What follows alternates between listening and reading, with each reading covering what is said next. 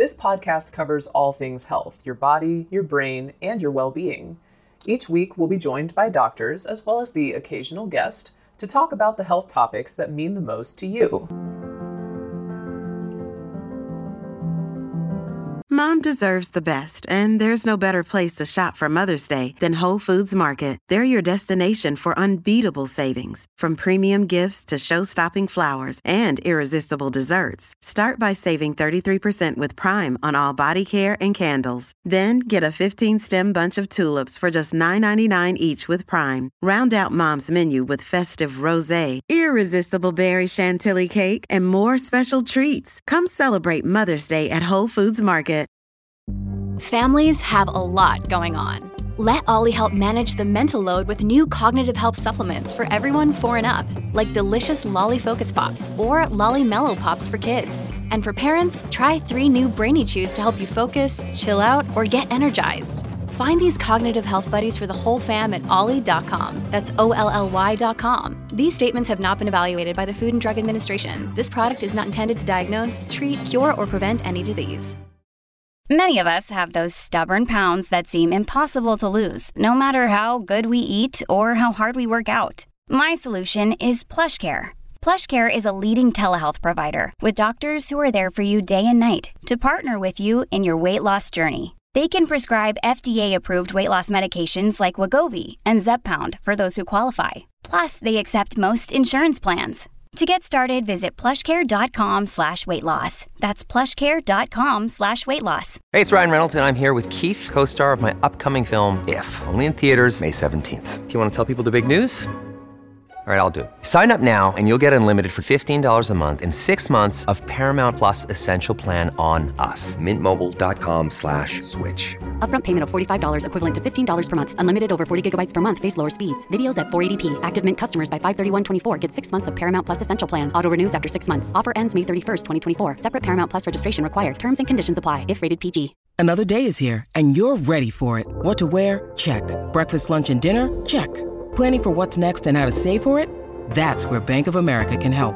For your financial to-dos, Bank of America has experts ready to help get you closer to your goals. Get started at one of our local financial centers or 24/7 in our mobile banking app. Find a location near you at bankofamerica.com/talktous. What would you like the power to do? Mobile banking requires downloading the app and is only available for select devices. Message and data rates may apply. Bank of America N.A., member FDIC. Could all of us benefit from psychotherapy, even if we don't think we need it?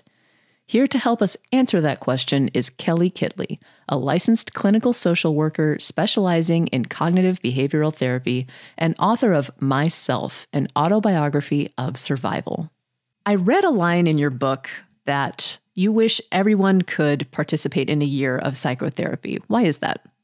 Oh, I love that quote because I wholeheartedly believe it. I think we would be more self-aware and more empathic with one another. And it would I think we'd relate better as well. I think the therapeutic process is a journey that helps us get in touch with feelings and relatability to other human beings as well. Are there specific skills, I suppose, that you think everyone could learn from psychotherapy that would give them those qualities that you talked about, more empathy and just better communication? I think that the skills that people can learn from being in psychotherapy is a very clear process-oriented approach in terms of thinking things through, especially with clients that I work with. I'm a cognitive behavioral therapist, so a lot of it is about pausing and looking at thoughts you might be having that then relate to certain feelings and how others can trigger us. And maybe it's based on situations that we've had personally as opposed to somebody else's experience. And so I think we might not take things as personally either if we could understand our own process of relating with others. I'm glad you mentioned cognitive behavioral therapy. I definitely want to get back to the different types of therapy in a little bit. But first of all, obviously therapy is an important part of care for mental health conditions, depression, anxiety, PTSD, those types of things. And others find it helpful for working through a specific problem or getting through maybe a tough period in their life. But I think a lot of people might say, there's nothing wrong with me. I'm not, quote unquote, crazy. I'm not mentally ill. Why do I need therapy? Do you have an answer for that? How would you respond to somebody? I do, because I see people along the spectrum, and I know that there are a lot of therapists and some therapists who have turned kind of life coach in terms of working with people who just want self-improvement or want to be the best version of themselves. And so there might not be anything chronic or diagnosable, but it is an opportunity for personal and self-growth. And here is a quick word from our sponsor. We take this few seconds off to inform you, our valued loyal listener, about the best health and fitness podcast shows from the Nespod Studios. Join us as we give you the best of the best health and wellness updates you can rely on for the treatment of chronic health problems. Classic functional medicine back to basics health tips and special updates from the best doctors in the United States of America. Check out this health and wellness podcast shows. Explore Health Talk Weekly, Healthy Lifestyle Matters, Excellent Health Digest, Healthy and Free Daily, and last but not least, Weekly Health and Fitness Corner. Also, check out Nasty Boy CC, the truest story never told fiction podcast, for that real life on the go experience with the 27-year-old golden boy, who made our guest invite #1 list. He tells us about his story as it happens in real time and in real life. It's Nasty Boy CC, the truest story never told. Go get a load of that happiness, because happiness is healthy as we know it. Join us every week as we continue to provide you the best of health and fitness wellness updates from around the globe. Enjoy the show.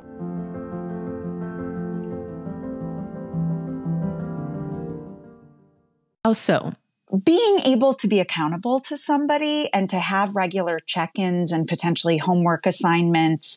And really, I look at that personal development with a therapist to be something like seeing a personal trainer, that we can work out on our own and maybe have fine results. But if we have somebody who's pushing us outside of our comfort zone, such as a therapist or a personal trainer, we might achieve different results and be more motivated as well. That's interesting that you say that, because, a lot of people see the value in getting like a physical checkup each year, or they, if there's something they feel kind of off physically, they will go have no problem seeing a doctor. But I don't necessarily think people think of their mental health that way. Do you think there's value in people seeing therapy as sort of like a mental health checkup? Absolutely. And that is my goal, is to really destigmatize mental health treatment and looking at it from a whole health perspective. And so much of our physical health and our mental health can be intertwined. And so similarly, as you would go see a doctor once a year for a checkup, I think it would be great if people had diagnostic assessments or checkups or tune-ups, as I like to call them, to check in with their mental health as well. Do you think there's still a stigma around therapy for many people? I think lots of people think of therapy, like you have some issues, you have some problems, not necessarily viewing therapy as a healthy thing, a positive thing that people do. Do you find that there's still a lot of stigma that you encounter about going to therapy? There is a lot of stigma. And I think the more we can desensitize the experience as something positive in a way of people talking about it, I think especially people who have large platforms, such as, there are a lot of celebrities that are coming out and talking about their own journey with mental health. And so it normalizes it a little more. If we see people who look like us or talk to people in our day-to-day life who can say, oh, I've gone to therapy and this is how it has helped me. So I think it's this ambiguous component that people are sometimes unsure of what therapy is about, or they're fearful. But if somebody can kind of break it down for them and share their experience, then people are more likely to try it out. Where do you think that stigma comes from? I think possibly generationally that we have evolved so much in terms of the mental health field, but it used to be quote unquote, only crazy people did see therapists, that there was something wrong with you, that, more Freudian type therapy where you lay on the couch and just talk without looking at the therapist. And it was just something that wasn't very connected in terms of a personal relationship, where I think there are so many different types of therapies now. And people didn't talk as openly about things either, 50 years ago, 30 years ago, even 20 years ago. So it was so secretive. And there was a lot of shame around going to see a therapist because there was, this idea that something was wrong with you, as opposed to, I'm just making sure that I'm clear-headed and I'm processing things, because our brains are complicated. And it's so important to be able to have clarity, especially in the world that we're living in today. Yeah, that's true. And not everyone has that great friend or that great mentor or some supportive person who's just going to kind of listen to you and help you work through some stuff. Definitely. There are obviously many different types of therapy. Go ahead and describe the main ones for us. You mentioned cognitive behavioral therapy. That's a common one. Yes, that's a common one. Psychodynamic therapy is very popular in terms of ways that we interact with other people and dynamics in our family, and looking at more of a historical viewpoint of kind of why we are the way that we are, and our behaviors and the family dynamics we grew up in, and how those kind of carry with us even into other relationships as we become adult. And there's also narrative-based therapy, where people really learn to tell their stories and understand where they come from. There's psychodrama therapy, where people might act out different family scenario situations with the therapist. Or group therapy has become really popular now too, because there has been such a limit in availability for individual therapy with the pandemic and just the increase of mental health. So, instead of one therapist meeting with somebody individually for an hour, they have the opportunity to see 12 people, in a 90-minute session. And each person, it has different benefits of being in group therapy and relating with other people as well. Okay. If you don't mind, describe or I guess just a good description of cognitive behavioral therapy for us would be helpful. Sure. So cognitive behavioral therapy was developed by a man named Aaron Beck, Dr. Aaron Beck. And the idea behind it is that our thoughts create emotions or ignite different kinds of emotions. So if I have a negative mental filter, and maybe my internal dialogue is, I don't like myself, or I'm not good at anything, then most likely I'm not going to feel very good. I might have low self-esteem, low confidence, possibly feel depressed. And the idea behind cognitive behavioral therapy is to be able to shift, or cognitive therapy, to shift our thinking and not in a Pollyanna way, but a more realistic approach. So saying something like, I'm really struggling today, but I'm working on this to get to a better place. That feels so much more gentle. It does. It really does. And in behaviors too, I think a lot of times human beings have maladaptive coping mechanisms to self-soothe, and some of those are really dangerous, whether it's substance abuse or self-harm. And so being able to find positive coping mechanisms through behaviors, such as nutrition or moving our body or connecting with other people. So I like to call it a combination of sorts with cognitive behavioral therapy. And the reason I love it so much is because oftentimes people will feel better in a shorter amount of time because they're having tangible tools that they can put into practice and then implement those in their day-to-day life. Right. So that's a lot of different types of therapy. I have to say, it really does seem like there's such a wide, it's definitely moves beyond the typical, laying on a couch and, talking to your therapist type of image that everyone has. How might someone know the type of therapy that's right for them if they're simply not aware, they're just not experienced with these different types? Well, often I think people feel so overwhelmed with not even knowing where to start, especially if they have had no prior experience with therapy. And so I typically suggest, and when somebody says, how can I find a therapist? I think when people go to their doctor, if they do have an internist or general practitioner, certainly for a lot of women, going to their gynecologist or OBGYN, they usually have good relationships with therapists that they can make recommendations for. And also, I think sometimes traditional talk therapy is a good place for people to start. Just in terms of kind of identifying maybe some areas that you might be struggling with in your daily life. And then the more experienced you get, being able to explore other avenues of therapy, maybe marital therapy or family therapy or group therapy. Is there ever, like, I'm thinking of like drama therapy that you were talking about, acting out, different situations in your past life. Would a therapist maybe just kind of get to know you and think maybe would you like to try this type of therapy? Like, I'm just curious how you arrive at something like that.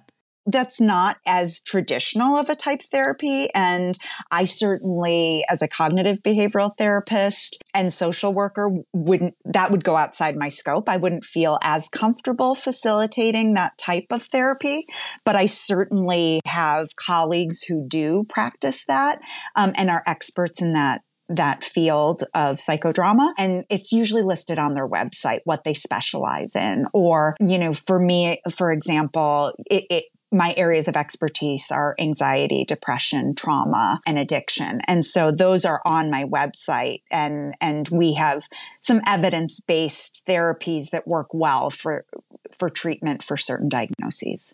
I see. Okay. A lot of information. It is. Well, and that's a lot for someone to, who's relatively new to wanting to try therapy, perhaps to see if it would help them. That's a lot of information for them to process. Even when doctors will give referrals, they may hand the patient a sheet of paper that says, here's a list of providers for therapy. And even that task can feel overwhelming. So I always suggest to people, start with 3, check out their website, give them a call. And also there are a lot of people are reporting back to me that a lot of therapists are full right now and not taking on new clients. And so sometimes it's a matter of finding a good fit first and foremost, but also if it's scheduling or availability, that might be a second criteria that someone's really looking at. I know you mentioned a minute ago that you get this question a lot, finding the right therapist for you. Do you have any tips on good points to cover with a therapist to see if they'd be a good fit, or, for lack of a better word, like interviewing the therapist to see if you'd work well with them? What are some of the things that somebody could think about in terms of selecting a therapist to work with? Sure. You've got to shop around, just like any field. There are good mechanics and not so great mechanics, and there are good therapists and not so great therapists. And so a lot of the time I do believe that the relationship is a connection that somebody feels. And we typically know within the first 5 minutes of meeting somebody, what that connection feels like, because we have intuition, we have energy. And so I think it's important, 2 things. One, that you don't feel judged and that you feel like you can be open and honest. And 2, to be able to kind of identify if you feel like that therapist can help you. So talking about access to therapy, being able to schedule an appointment, telehealth, it seems, has really changed. This episode is brought to you by Shopify. Whether you're selling a little or a lot, Shopify helps you do your thing, however you cha-ching. From the launch your online shop stage, all the way to the we just hit 1 million orders stage. No matter what stage you're in, Shopify's there to help you grow. Sign up for a $1 per month trial period at shopify.com/special offer, all lowercase. That's shopify.com/special offer. This episode is brought to you by La Quinta by Wyndham. Your work can take you all over the place, like Texas. You've never been, but it's going to be great because you're staying at La Quinta by Wyndham. Their free Bright Side breakfast will give you energy for the day ahead. And after, you can unwind using their free high-speed Wi-Fi. Tonight, La Quinta. Tomorrow, you shine. Book your stay today at lq.com. Therapy in a big way, it seems like. There's so many apps and online services that are available, that are out there. Have you noticed how that has affected your practice specifically? Has it affected the type of people who are coming to you for therapy? I think it makes it more accessible for people. And, personally, I did see all of my clients in an office in downtown Chicago. And when the pandemic hit, we all kind of scrambled to figure out ways of still providing therapy in every field, how to work remotely. And now I'm just really reassessing if I'll go back into an office, because so many of my clients find it that much easier to be able to log in from home or to be able to have access for their schedule. And I think there are a lot of really good ways to find treatment virtually as well. But I also believe that there's nothing better than being able to sit in person with somebody face to face without that barrier of a screen. Are there any people that you think the virtual interaction might be a little easier? I'm just curious. I feel like some people are really hesitant to go back to those in-person interactions. I wonder if that's the case with therapy too. I mean, anybody who might have social anxiety and have fears of leaving their house if they have agoraphobia or have anxieties around taking public transportation or driving. I also notice I work with a lot of women and moms, and they've found it so much easier to be able to, drop their kids off at school and do therapy from their car over Zoom. I don't want to create a problem either, because I think it needs to be carved out time where you're very mindful and having therapy. And I don't want people taking it less serious, by driving or working it in on their way to, the grocery store. Correct. But it definitely has made it more accessible for people, and people being able to find the time to do it too. Right. Zoom from your car. That's the very definition of accessibility, I would say. Parked though. That's great. Yes. No moving traffic in your therapy session.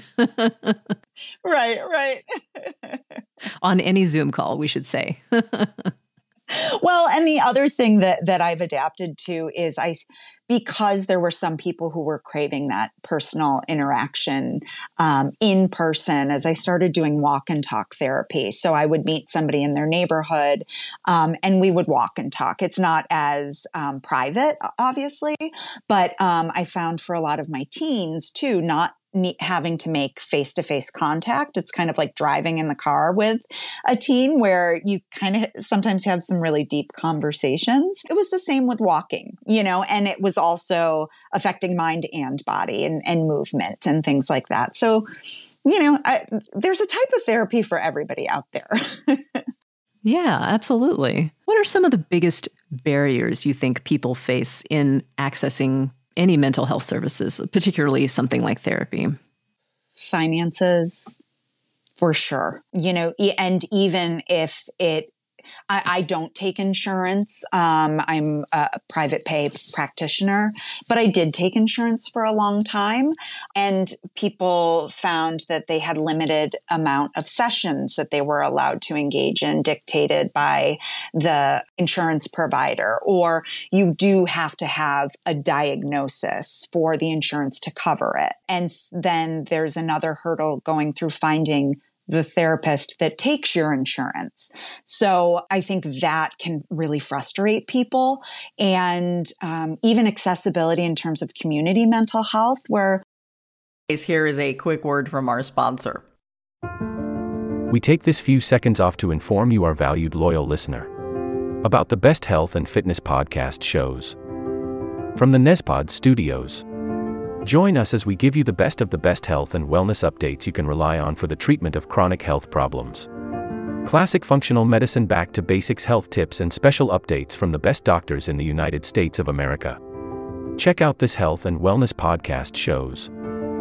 Explore Health Talk Weekly, Healthy Lifestyle Matters, Excellent Health Digest, Healthy and Free Daily, and last but not least, Weekly Health and Fitness Corner.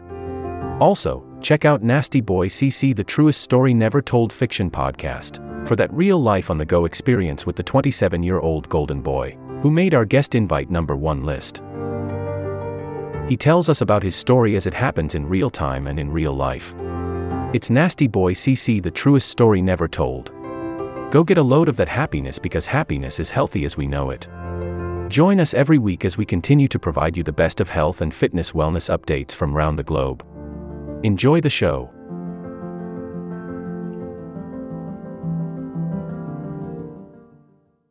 I worked for a long time earlier in my career.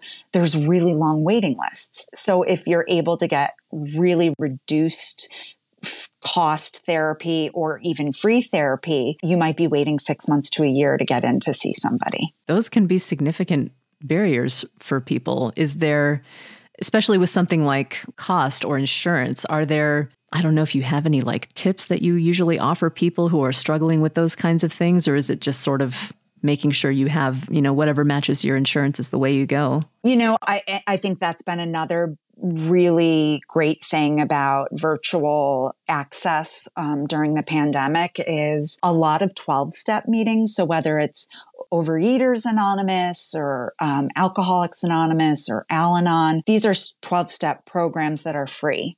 And so you can log in from anywhere in the country or the world, and there's a meeting every hour. You can find one, and several per hour. And so sometimes if somebody really has no resources, that can be an amazing adjunct to somebody's therapy. But it can also be a first thing to start.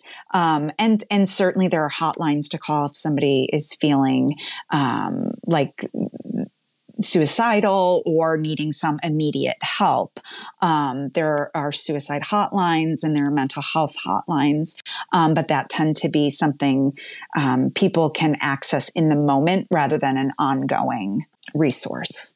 Yeah, that's very important to mention. Someone who's feeling like they are a danger to themselves, or they fear that someone else is a danger to themselves, to definitely reach out for emergency help or call a suicide prevention hotline.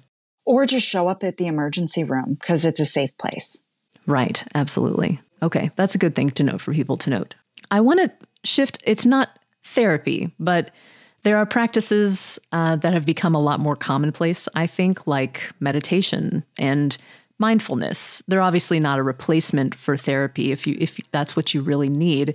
But do you see any kind of role for those types of practices in just kind of staying mentally healthy? I think it's a prerequisite I think, and another form of therapy is dialectical behavioral therapy. And that is a mindfulness-based harm reduction type of therapy that is skill building and tool focused. And so a lot of times, especially in treating anxiety and depression, there is a component of either not being in touch with your body or being too attached and overly stimulated to your body. So I think the mindfulness and the meditation can really help ground people. Now, anytime I bring up meditation to clients who've never tried it, they say, oh, I could never meditate. I can't sit still. Or, my mind is always racing. I would never be able to clear my head. And I think there's some psychoeducation that needs to happen around that. I'll say, could you listen to a 5-minute walking meditation or a guided meditation where, I think the idea is you just sit there in silence. But that is actually, very difficult for most people to do. So the idea that I like to teach people first is mindfulness. Can you smell your coffee? Can you listen to it drip? Awakening the senses and just being present with what's right in front of you. As opposed to sometimes what we do is get our phone out in the morning and make our coffee and pack our lunch, multitasking. And then that just creates this hypersensitivity and over adrenaline rush of anxiety too. So if we can kind of slow down and pause and especially start or finish our day in that space, it really helps. You have a very interesting personal story. I would love to hear a little bit about how you got into this field.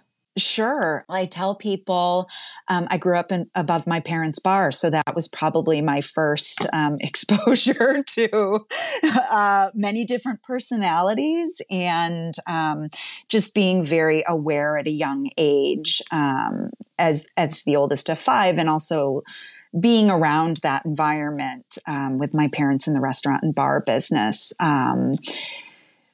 Looking at drinking as a very normalized social behavior. And we had regulars at the bar who would stay there all day. So I just thought that was what most people did. And, found myself having my first drink at the age of 12 that was a binge and resulted in a blackout, and, have a history of some trauma in my life as well, and used alcohol to cope with some of the symptoms and the flashbacks and the anxiety that I was feeling. And so having my own experience of being in therapy as a teenager and how powerful and corrective that experience was for me in overcoming an eating disorder. I specifically remember at age 16 sitting in across from the therapist and thinking, this is exactly what I want to do when I grow up, because this is the most, for me at that time, and I still feel this today, is such impactful work. And, one of my pet peeves is when people say, oh, they've been doing that for years. They couldn't change. They're not going to change. I'm like, I'm in the business of change. And so there are a lot of changes people can make to better their life. And so I am a trained therapist, but I also have a lot of my own experience that brought me into this field. Surely that's got to be pretty useful for you when it comes to working with clients. Yeah, I've been in the trenches, and I wrote a book and it's an autobiography, as you mentioned in the beginning of our conversation. And a lot of my colleagues really didn't think it was a good idea when I started writing it about 10 years ago. They said it would ruin my career, that the therapist is supposed to be the professional, and, that it would really maybe devalue some of my clients' experiences, knowing some of my personal history. But I knew I had this burning desire to do it, and hearing other people's stories is what really helped and inspired me. And it actually did the exact opposite. So most of my clients who have read my book will say, gosh, I feel like you really understand what I'm going through. Or it's your life seems more relatable than this expert in the chair, making suggestions based off articles or books that I read. Right. That makes sense. My final question for you, for someone who is wondering to themselves, maybe I should try, do I need therapy? Do I need to go to a therapist? How would you approach helping them answer that question? What should be the next step? I think oftentimes people are afraid to start therapy is because they're afraid that they're signing up for something that they're not going to be able to get out of, or they have no idea what to expect. And so I suggest reach out to somebody, get a referral from a friend or family member or doctor, and try it. Have one session. I mean, I call it like de-virginizing yourself to therapy. Do it once, see what it feels like. You may feel, I started therapy at a young age, so I don't even remember what that initial feeling is, but something I took with me was like, I felt heard and understood and validated. Because I wasn't feeling that anywhere else or getting that. And so that can be really transformative. So dip your toe in. You could have a really good experience and be really glad that you did it. Or you could not have a great experience and don't write off therapy forever. Say maybe that person just wasn't a good fit, and keep looking. Just, give it a try. See if it helps you. See what it can do for you. Is there anything that we didn't cover that you think we ought to mention? I think in the season that we're in now, for anybody who's listening, I know this is my busiest time of year is around the holidays, as people are around more family and friends, especially for the first time, in a long time because of the pandemic. And I think oftentimes when people feel like they've resolved some old wounds or issues, they get brought to the forefront during this time of year. And so I always suggest that people just be really gentle with themselves and really amp up their self-care. You know, if you're going to visit family for a week, you don't have to be with them for 12 hours a day. You know, take breaks, go for walks, you know, go sit at the coffee shop by yourself, take a nap. It's really important to make sure that you're checking in with yourself rather than all of the external components around us in this busy season. That's a really good point, especially like you mentioned, after being probably away from family, likely for such a long time. Do you think, or I wonder if there's going to be a lot of people who find that there are issues that arise, you know, just because of that long absence, because of the pandemic, issues that come up for them that they just haven't been prepared for? Sure. Or, you know, especially differing opinions about vaccinations or, you know, I mean, that just is a striking thing that a lot of my clients have brought up, that, you know, we have a tendency to surround ourselves with like-minded people. And when we go to family events, we might not be sharing some of those same beliefs. So, you know, I suggest to people to kind of keep it light. Don't provoke. And certainly, you know, I don't encourage not being your authentic self, but those aren't times to have those kinds of conversations because it will probably be more damaging than helpful. So keep it light. It's a re-entry. This will conclude the episode. Thanks for tuning in. If you like what you hear, please leave a comment and subscribe. Thank you.